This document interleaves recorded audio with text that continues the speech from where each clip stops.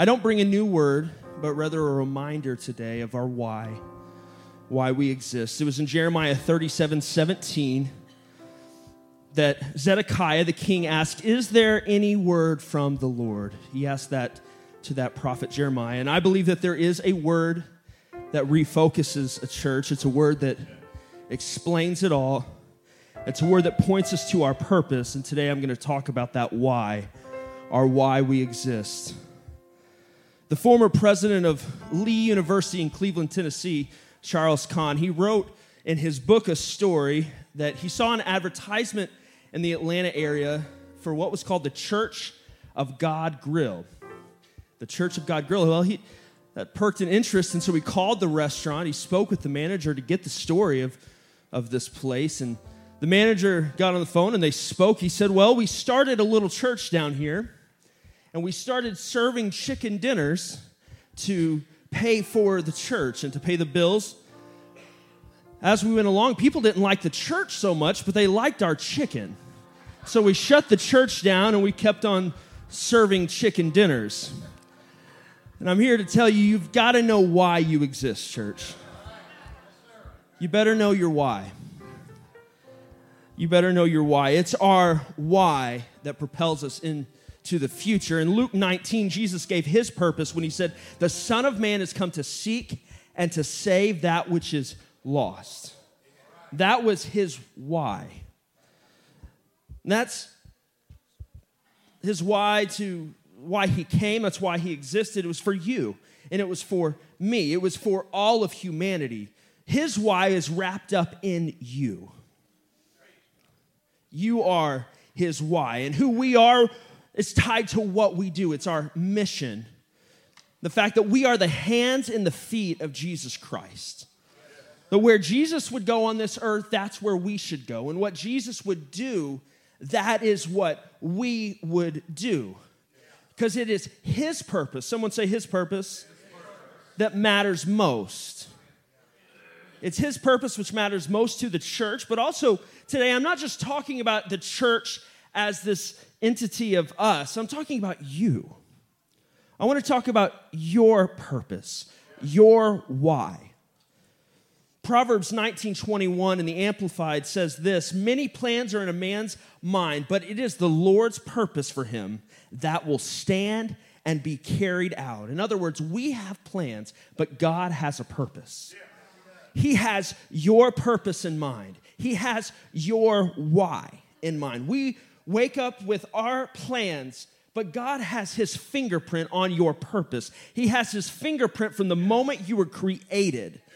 For you were fearfully and wonderfully made, and you were not created just to exist, but you were created for his purpose. You were created for such a time as this, to be a change in our world. Simon Sinek, in his classic book, Start with the Why, he says that great organizations focus on the why, and they work outward from that.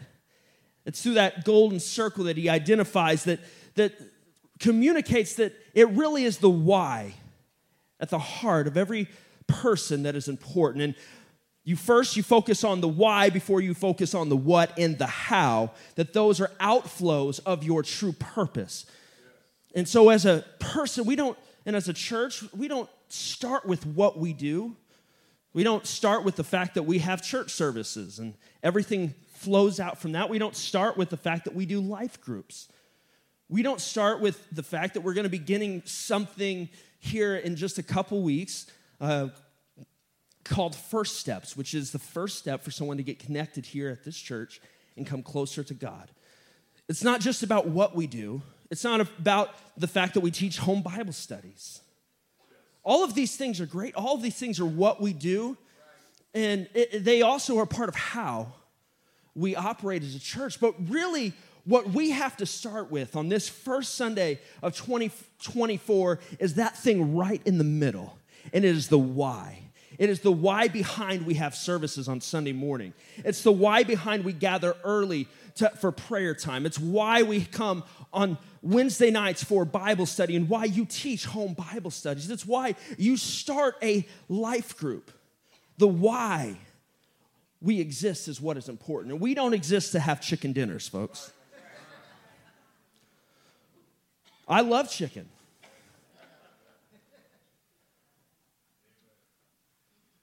But I exist for more. Our why follows his why. Our purpose, it's a continuation of his purpose. And you want to know what our why is? This is what it is. To lead people into a saving relationship with Jesus Christ. It is the why behind everything we do. It's the why we gather. It's the why we exist. Because we are here to follow in his footsteps. To be his hands and his feet, as he said in the New Testament, to be ambassadors of Jesus Christ on this planet. We are here to convert the unconverted like he did. We are here to save a people, the lost. If you'd like to shorten it down to one word, why do we exist? We exist not for ourselves, but we exist for others. We exist for everyone that is not here. I don't exist just for you, but I exist for everyone that does not know Jesus Christ. Philippians 2:3 says, let nothing be done through strife or vainglory, but in lowliness of mind, let each esteem other better than themselves. He would go on to say, let this mind be in you, which was also in Christ, who thought himself of no reputation, but became a servant for you and I. Philippians 2:3, that same verse in the NIV, it says to value others above yourself.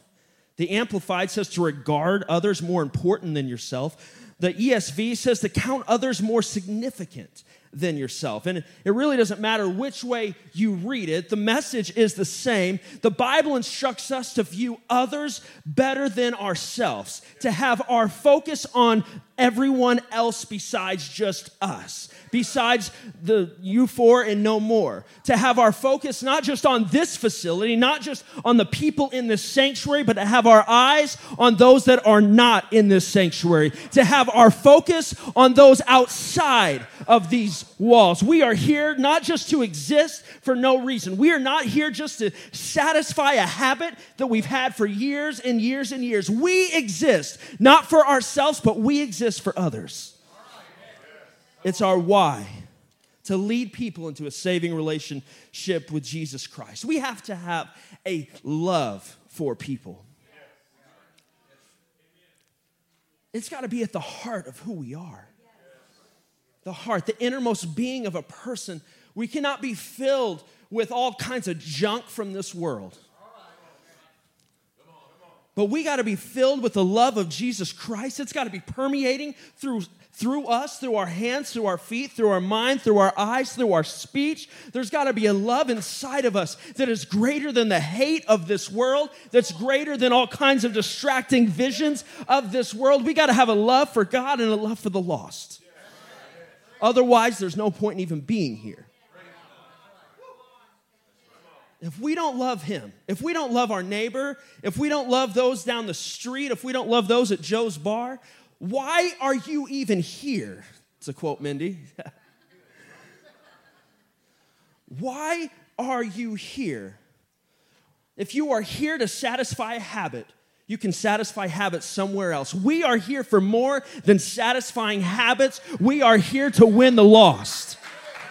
We are not here to satisfy generational habits or generational ways of doing things. We are here for something greater than that. I'm not here to sing the same song I sang yesterday. I'm not here to necessarily have the same programs that we had in years gone by. We are here for this world. We are here for this generation. We are here to save souls, to take the gospel to the world.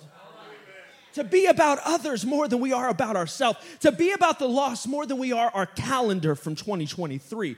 Being about ourselves more than our convenience and more than our Netflix shows and more than we are about posting on social media. We are here for more than any of those things. We are here to be his people. It was the very first sermon preached in America. Preached on December 9th, 1691 by Robert Cushman. Cushman was a businessman, an author, and preacher, and he came to Plymouth Colony aboard the Fortune, which sailed from England after that first deadly winter. Before coming over to Plymouth, Cushman had spent time in prison in England for his separatist religious beliefs. He even wrote a book about his experience called The Cry of a Stone, which was critical of that Church of England. And when he arrived at Plymouth in 1691, he was asked to preach by those there, and his sermon was titled this, "The Sin and Danger of Self-Love Described in a Sermon."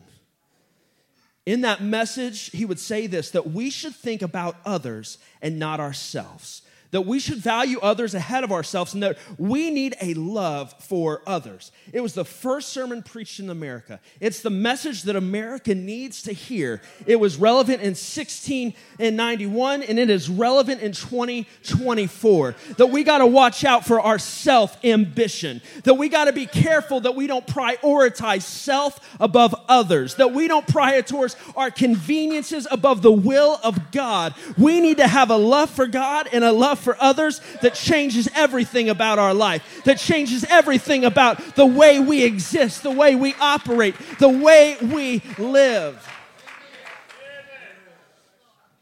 Philippians 2:3, let nothing be done through strife or vainglory, but in lowliness of mind, let each esteem other better than themselves. Others is the word that conquers self. Others is the word that puts self in the back seat. Others is the word that puts fourth and fifth generational preference in the back seat and puts the lost in the front seat. Others is the word that brought a Savior down to earth, and others is what takes a declining or a stagnant church and it turns it around. See, it's a massive shift in our minds. It's a massive shift that has to take place in our hearts. That we do not exist for the people inside our four walls. That we are not a country club that appeases to the paying members. We do not exist for ourselves. We exist for everyone that is not in this building. Everything we do, it's not about you. It's really not about me. It's about everyone that is not here. It is to save a world that is lost. It's a shift that has to take place that puts my selfish ambition in the back seat and puts his will in the front seat, in the driver's seat of my life. It was in the Garden of Eden when it started. When man became a little selfish. When Adam and Eve put their desire ahead of the will of God. And it was at that moment that everything shifted. It was the equivalent of moving from a heliocentric, a sun-centered solar system to a geocentric, an earth-centered solar system. We put Earth in the middle, and the sun is somewhere around out there. But God forbid, we put our desires in the middle and said, God, you're out there. We got to put God back in the center of our lives, folks. We got to put God, the sun, back in the center of it all. We need the Lord in the middle of our lives, in the middle of our plans, the middle of our families. We need him in the middle of everything. To shift from, God, you're out there, to God, you are right here in the center of it all. To shift from, God, you're something that I experience on Sunday, to God, you are my driving force. You are my source that leads me wherever I go. You are my nourishment. God, you are my guide. And God, as we heard about last week, we talked about it last week, God, I know you're moving. So God, I'm going to be connected to that source, which is my driving force that will move me from glory to glory, from day to day, from season to season. God, I want you at the center of it all. Author David Wells wrote a series of books defining what is happening in the world as the church enters the postmodern world.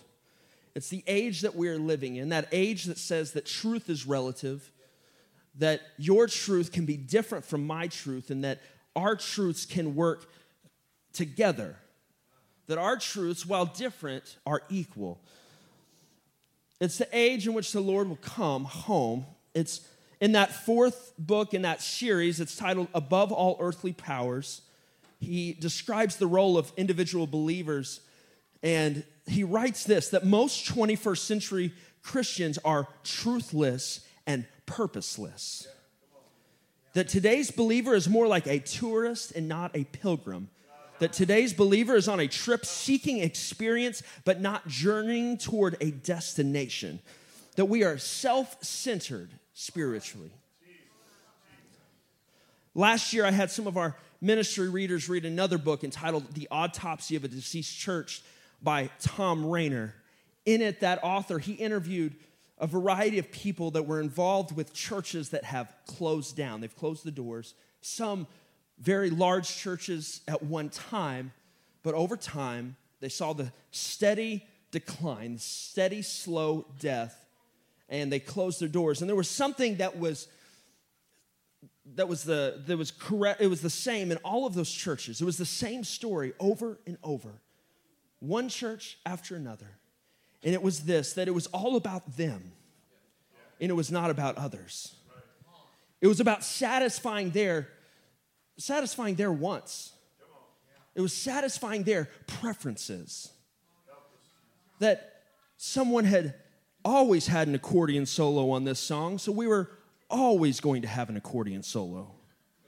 That we always sang this song on this Sunday, and we're always going to sing that song on that Sunday. That we've had that pulpit since 85, and we're not getting rid of it. They prioritized the things they liked more than they prioritized the lost. They prioritized the look of the sanctuary more than they cared about filling the sanctuary. They prioritized everything else except for the mission of Jesus Christ to seek and to save the lost. And every one of those churches eventually found themselves shutting their doors, because when you get yourself out of his purpose, why do you even exist? If you get your eyes off on the wrong thing, where are you even going? I'll tell you where you're going. You're going to a place where you only are serving chicken dinners and you're not saving the lost. Church, we got to watch out for where our focus is. We got to watch out for our why. Why do we exist? We don't exist for anything else but to see the lost come home, to depopulate hell and to populate heaven, to give those that are strangers and foreigners a home. It is why you and I wake up in the morning. It is why we put on our clothes and we go to work. You are not just someone who exists in this world. I'm not just a barber. I'm not just a pastor. First, I am a child of God. First, I am the hands and feet of Jesus Christ. First, I am someone who is going out into my world to be the change. You are here for others. You are not here for yourself. Everything we do is about others. Everything you should do in your life, it is not just about you. It's not just the pastor's job. It's not just the ministry's job. We are all the hands and feet of Jesus Christ. Every single one of us should be a part of his business. All of us should have a focus, which is him. It's him at the center of our life. It is him leading us and guiding us forward. We are here for others. A Pharisee in Matthew 22, who was a lawyer, he asked Jesus a question. He said, verse 36, Master, which is the great commandment of the law? Jesus said unto him, Thou shalt love thy Lord thy God with all your heart, with all your soul, and with all thy mind. So this is the first, and it's the great commandment. But the second is like unto it, that thou shalt love thy neighbor as thyself. It is on these two things that we should live our life.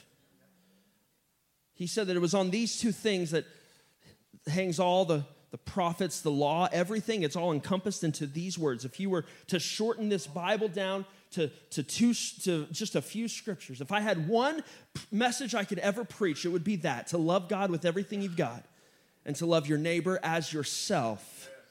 Because out of those outflows everything else. It is your why to love him and love others. And according to Luke's gospel, when this was said, the lawyer, willing to justify himself, followed with another question. He said, Who is my neighbor? In verse 29. And Jesus answered with the story of the Good Samaritan, that hard story for us to read, that hard story to compare our life to. The Samaritan did what the priest and the Levite wouldn't do. He helped the man, the wounded man on that Jericho road. And after telling the story, the Lord looked at that lawyer and asked him, Who was the man's neighbor, and he said, he that showed mercy on him in verse 37. And then said Jesus unto him, go and do thou likewise. As I said, it's a hard story for us to look at. It's a hard story for me to even preach and to teach, because I have to look at my own life, and I've got to see my failures, and I got to see the times that I've stayed on the other side of the road, the times that I have, with willful blindness, missed what God was wanting me to do. And as I read the story, I was impacted by this fact that the priest and the Levite believed that ministry was confined to a church context. That ministry shouldn't happen outside of the four walls of where they minister. That there was this sacred, secular divide that, I'm at work now. I'm living my life now. I can't be what I'm supposed to be, because I'm at church, I'm this way, but in my world, I'm this way. There was a divide there. But there's not to be a sacred, secular divide in any one of us. We should remove those terms from our existence, that we are the same person in this place as well as we are the same person out of this place. That our purpose while we're here is the same purpose that we have when we're out there. That while we are here, we have a mind towards others. That when we are out there, that we also have a mind towards others. That while we're here, we have a heart for love for others, and we love people greater than ourselves. That out there, that we have a heart greater for others more than ourselves. Your why exists beyond the walls of this place. You are a child of God. You are someone who God has called for such a time as this. As he did Esther of old, you are his creation that he is destined for this postmodern age. That means that he sees something in you. He sees something that can operate through you. And I think that which he wants to see in you and through you is his love for others. It is a love for him, and it's a love for everyone else. It's a love that God has put inside of you through his Spirit. That we don't exist for ourselves. That we exist for others. Would you stand across the building today? Napoleon Bonaparte is quoted as saying this, that a leader is a dealer in hope. That our world is filled with people searching for something greater than themselves. Brother Darren taught it today in Sunday school, to keep hope alive. And there is hope, and it's wrapped up in the man Jesus Christ. And I believe that hope rests inside of every single one of us. That hope is found not out there, but that hope is found not in here, well, I believe it is, but hope is found right in here. Right inside. It's the why we do life groups. It's the why that we come at 9:30 on a Sunday morning and 10:30 for our worship service and 7 o'clock on a Wednesday night. It's why that we gather. It's why we do what we do. It's why we have prayer service. It's why we have Next Gen. It's because there is a hope, and his name is Jesus. And we believe that which is inside of us, that Holy Ghost, is more powerful than all the workings of the world that is around us. That there is something greater in me that is greater than that which is in the world. That there is a power in me that can change lives. It's not found out there. It's found in the heart of every single one that has been born again by his blood, that has been born again by his water and by his Spirit. There is hope inside of us. 70 years ago, the story was written in a prison reform manual. It was about a prisoner that was headed home. And he was asked by a fellow passenger, "Where are you going?" He said, "I'm going home." And the man asked him, "Have you been gone long?" He said, "I have." They would continue to speak, and the story would be wrote down. He said, "I served time in prison out of state." He said, "I was an embarrassment to my family." He said, "My folks live far away with limited means. They never visited me in prison. They were illiterate, and so no letters were ever exchanged. Prior to my release, the warden was good enough to send a message to the postmaster near my home with this message from me to my family, that if you would have me, if I wasn't too much of an inconvenience, if I wasn't too much of an embarrassment, that while I come home on the train, you would go down to the oak tree that is down just past the railroad bend, and that you would tie a single ribbon on that tree." You know the story, the song. I'm sure you've heard it. That when he saw that ribbon, it would be a message to him that he was welcome home. And that if he didn't see that ribbon, he wouldn't be an embarrassment to his family. He wouldn't be an inconvenience to them. And he would just stay on the train. He would go to the next stop. He would go to the next place and start a new life. But when he rounded that bend looking, he didn't see a single ribbon. Rather, his parents, they had been going consistently tying ribbons to that tree, and word got out in the community. And soon everyone in the community began tying ribbons around the tree.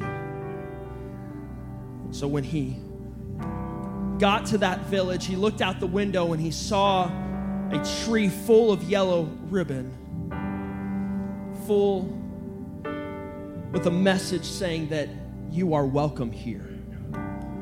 Yellow is it's a symbol of hope.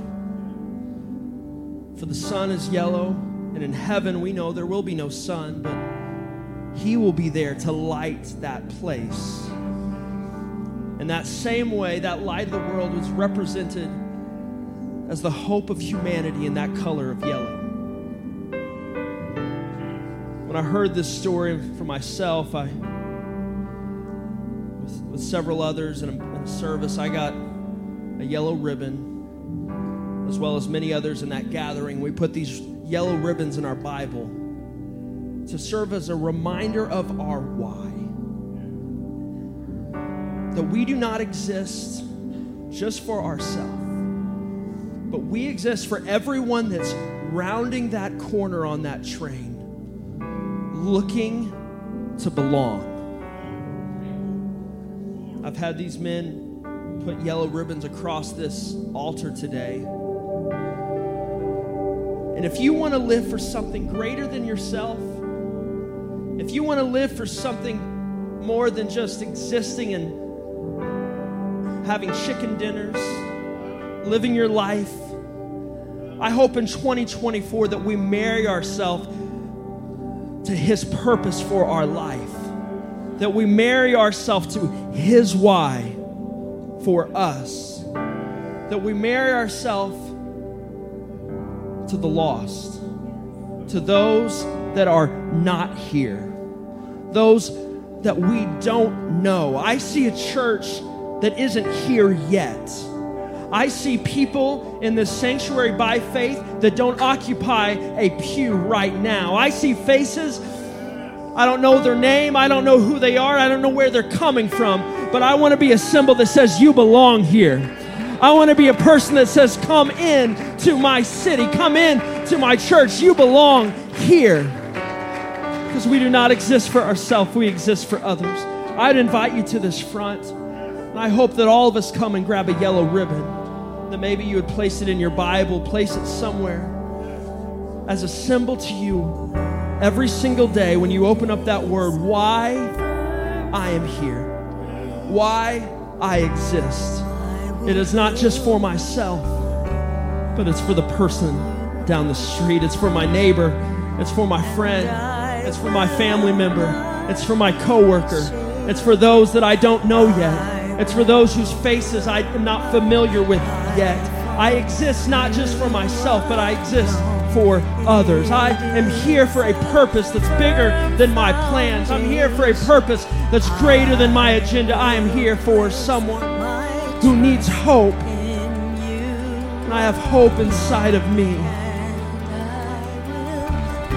In the name of Jesus, once you've got your ribbon, would you just pray a prayer of dedication over yourself, a prayer of dedication over your family? Maybe lift that yellow ribbon up and say, God, I am here not for myself. God, I am not here just to exist. I am here for others. I'm here to save someone that I don't even know yet. I'm here to save someone that I've not met with. God is putting a burden on someone today. God is unleashing a burden on someone's life that they've never had before. God's putting a burden on your heart for someone. You see someone's face right now. Don't fight it. Don't have excuses, but be love to them. God, I give you everything today. I give you my plans, my purpose that was formed by myself. God, I hand it over to you and say, God, I want your why to be at the center of me. I want your why to be at the center of my heart. God, I build my life on you. God, I build my hope on you. I build my family. I build my calendar. I build my finances. I build it all on you, Jesus. You are at the center of it all. Oh, Jesus, give us a burden today. Jesus, give us a burden like we've never had before. God, let us have a burden and a heart for people like we've never had. In 2024, God, let us be your church. Let us be your people, your hands, your feet, to go into the highways and the byways, to be those that you see